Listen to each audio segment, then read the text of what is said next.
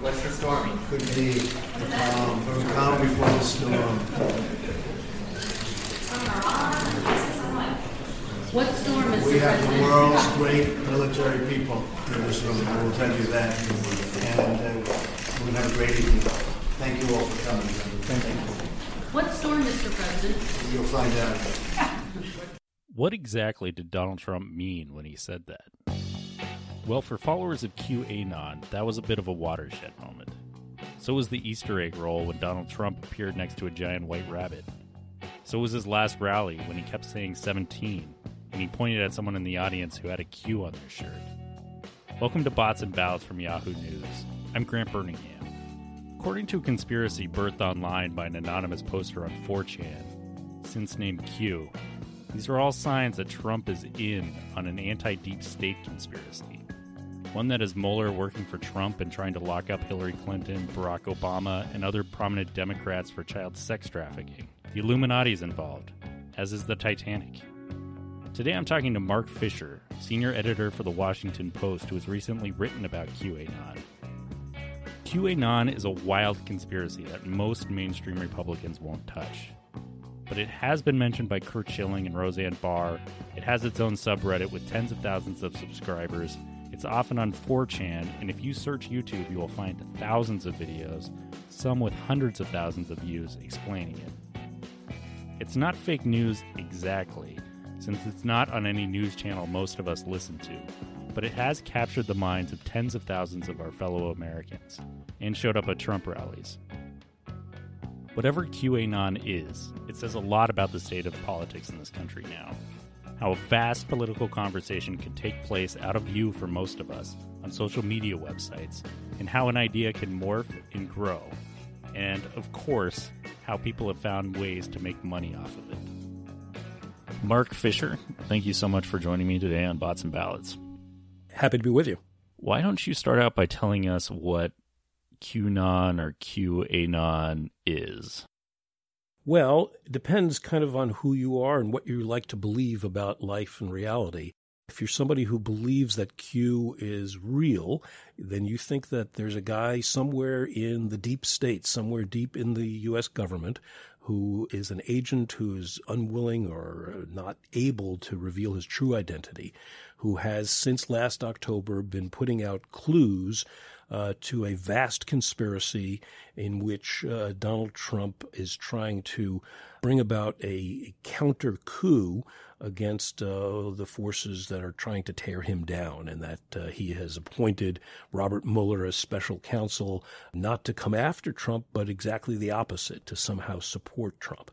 And it's a vast, unwieldy kind of conspiracy theory that gets into everything from pedophilia to all sorts of political shenanigans, and all of these are distributed on online sites such as Reddit and 4chan, where communities of people come together and traffic in these rumors from this guy Q, and the whole movement calls itself QAnon, as in anonymous. Now, of course, if you don't believe in those kinds of conspiracies, this is something that someone has concocted for whatever reasons to distract people from whatever truths are out there, and to create this sense of foreboding, this sense of that the society is coming apart at the seams. So it seems like the conspiracy does two things for Donald Trump supporters. One, it makes Donald Trump look like a hero in some sort of anti-pedophile sting, and it also keeps pressure on his opponents and makes it seem like they might get arrested at any moment. You know, I wouldn't paint it with such a broad brush as to say this represents Trump supporters in any large-scale way.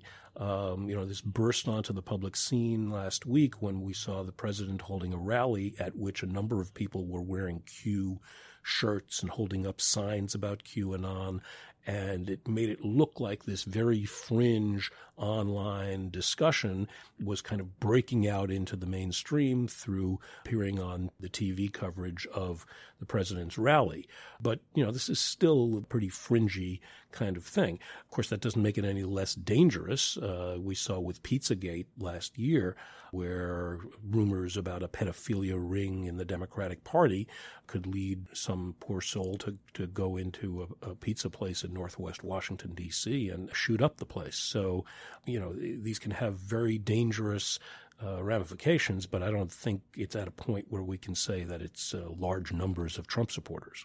And we've already had someone try and shut down the Hoover Dam who was apparently armed. Yeah, people who are deep into these kinds of conspiracy theories will sometimes feel deeply moved to take action. The American historian Richard Hofstadter wrote a book back in the 50s about the paranoid style in American politics. And there is this continuous theme in American politics going back for a century or more, where because of our belief in individualism, because of the way we honor renegades and rogues in this society, it's relatively easy for people to latch on to these theories in which everyone's against them and they need to take action to save their fellow men and women. You've been a journalist for decades and covering politics for decades, both in the United States and out of the United States. I wonder if this moment feels different to you. And I also wonder whether it feels like a digital moment, whether this is something wholly birthed by the internet. It's both. It feels very much of a piece with the kind of conspiracies we've seen in my lifetime and in years before that. If you think back to the 1950s and McCarthyism, it's the same kind of thing. One senator could say that there's a communist conspiracy that's taken over the U.S. government and he's going to root them out. And there were people around the country who believed it. Now, why did they believe it? For the same reasons people are believing in QAnon now. These kinds of conspiracy theories take root at moments when the society is going through a really tough dislocation, where the economy is not necessarily in bad shape. You could argue that the economy today is in pretty good shape, but where the economy is changing really quickly. That's where the technology piece comes in. And certainly there has been a wholesale change in the way we work and in the availability of jobs, or at least traditional jobs. And whenever that happens, you see an uptick in these kinds of conspiracy theories and the willingness of people to believe that the system is rigged against them. This was at the core of Trump's message in the 2016 campaign. Everything was rigged against everyday people. But what makes this moment more dangerous is, as you say, the change in technology, because rumors and conspiracy theories like these messages from Q can now be distributed with the speed of light to all kinds of people across the country in just a super efficient way that was never possible before. And the ability to push back against that is being undermined by, of all people, the President of the United States, who's telling people, don't believe what you see and hear, as he said at a rally a couple of weeks ago. So that combination is new. The Washington Post has published 12 articles on this in 4 days. I'm wondering if you can tell me what do you guys weigh when you decide whether or not to cover something like this?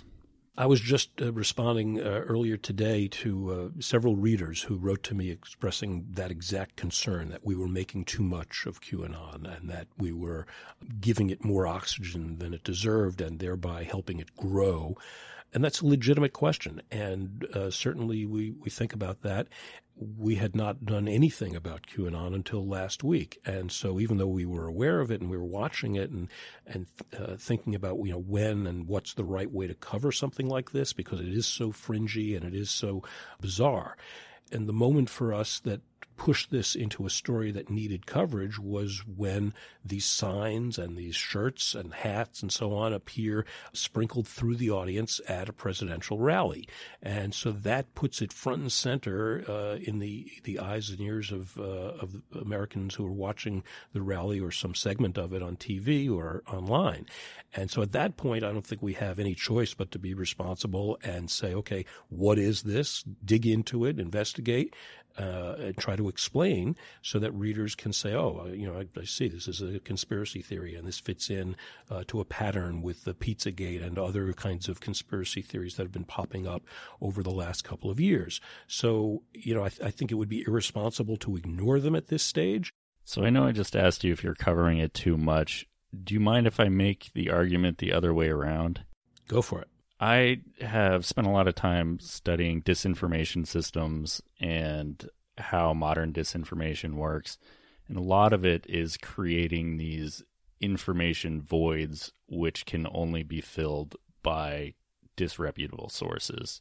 So in other words, QAnon has been smoldering for over a year.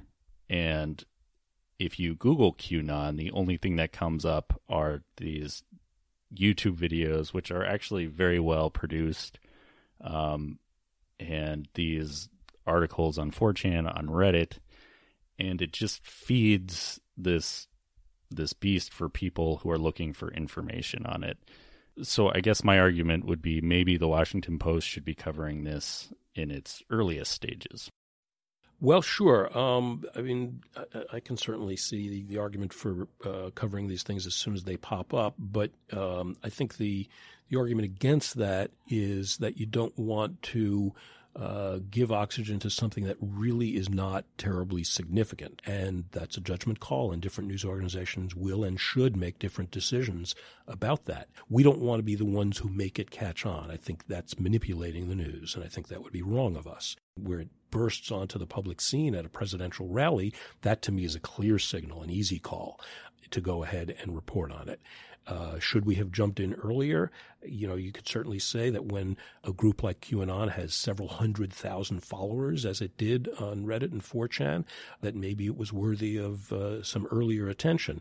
You know, it's like covering Alex Jones and InfoWars. How much do you want to be the megaphone that takes that message and sends it out to a wider audience? And how much do you want to be the check against it? It's there are no ironclad answers as to when and how to go about debunking, but certainly in this atmosphere, there's a good argument to be made that earlier is better.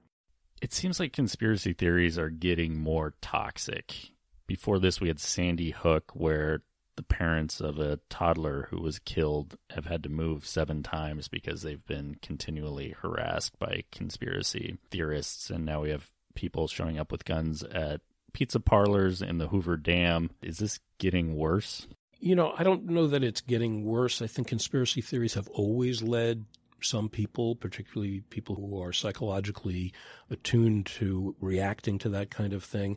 This goes back to 1967 when Paul is dead phenomenon happened. And there was this widespread conspiracy theory that was widely believed by many Americans that Paul McCartney was dead. It took Life magazine sending a reporter and photographer to McCartney's estate in Scotland to try to prove with photos and other evidence that he was actually still alive. But he was actually replaced by a double.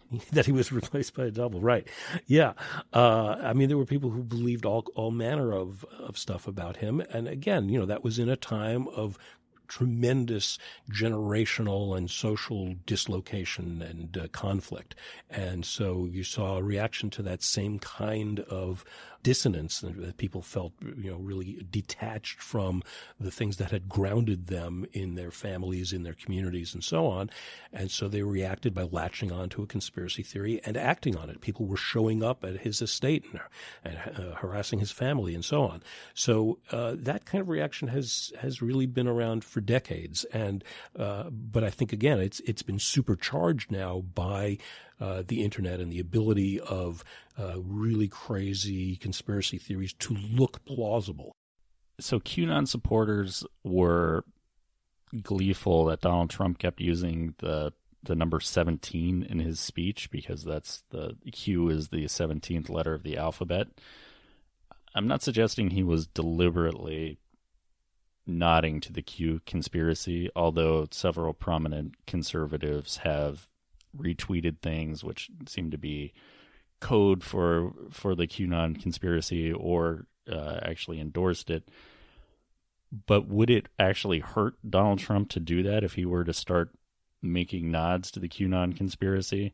I think there's a real tendency to ascribe to Trump all kinds of intent and sort of conspiratorial stylings that just are not there. He thinks of himself first and foremost as a showman, as an entertainer. And so, especially at the rallies, he will do and say things that are meant purely to assure that he stays on TV. and stays at the center of attention.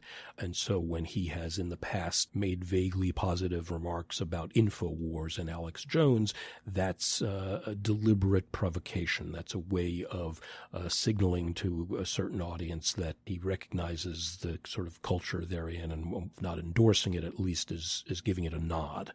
I don't see that happening with QAnon. I don't think he was aware of it. I don't see any reason to believe that he's including any special clues in his speeches or engaging in any obscure numerology or anything like that. I think what's happening is people are searching desperately for something they can use that connects with the conspiracy theory that they're reading about, and they're finding it because he's rambling all over the place and saying things that they can use. I think it's generally safer when examining Trump's remarks and actions to ascribe them to a desire to be provocative and to be at the center of attention, rather than to have any kind of thought-out policy or even conspiracy strategy behind it. A rational person probably would have dismissed Q, and then suddenly it's popping up at a presidential rally, and we're all supposed to give it some credence or at least examine it. Is this just the world now? Is it just crazy? Crazy has always been an undercurrent in American society. There's always been this penchant for taking a look at conspiracies and considering, whether there's some truth we're not being told. So I don't think that what we're seeing now is completely out of step with American culture. I think it's an important piece of it. But I do think that there's more danger now than there has been, because these things can spread more widely at this moment than ever before, both because of technology and because of Trump. And the president plays this very dangerous game where he encourages people to disbelieve. He encourages people to mistrust anyone other than himself. And for him, it's all about himself. It's all about how do I get and keep Trump at the absolute center. But there's all sorts of ancillary damage that's done along the way. And part of that damage is the spread of these conspiracy theories and the ability of lone actors to go out and take action because of these conspiracy theories. And that's the real danger here, and that's what we're living kind of on the cusp of. And I don't think Trump is terribly aware of it, and I don't think he would particularly care either way. So you think these things are just going to keep popping up like mushrooms on whatever mushrooms grow on? Yeah, absolutely. I think we'll see more of these. We have a technology that is set up beautifully to foster and spread these ideas.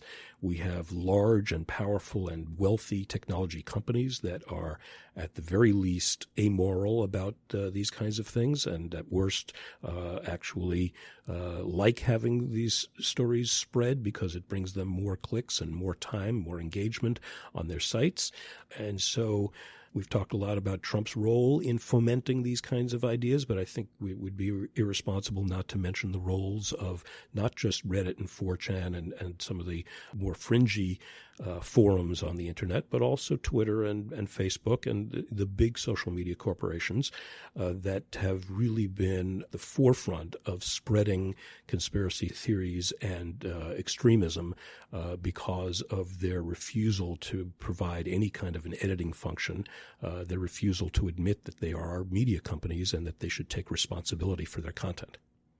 Well, Mark, thank you so much for joining me today. Absolutely. Pleasure to be with you. If you had a chance to listen to my episode last week with former FBI agent Clint Watts, I think you'll understand why QAnon is so interesting to me. This is a homegrown disinformation campaign. We don't need to worry about Russia anymore. At least we don't need to worry about just Russia anymore. We need to worry about ourselves. There was a tiny news item today that is exactly what I'm talking about. A group of researchers at San Diego State University looked at the online conversation around vaping, and they found the majority of comments, the ones saying it was safe, the ones saying it was unsafe, were bots selling something. Whatever 2018 unleashed, it's here to stay, and it's going to be used to sell you candidates and soda pop from now on. That's it for Bots and Bouts this week from Yahoo News. I'm Grant Birmingham. Please subscribe at Apple Podcasts or wherever you get your podcasts. Special thanks to Mark Fisher from the Washington Post, Lizzie Peabody for field recording, and as always to Leah Hitchens, my producer. Thanks for listening.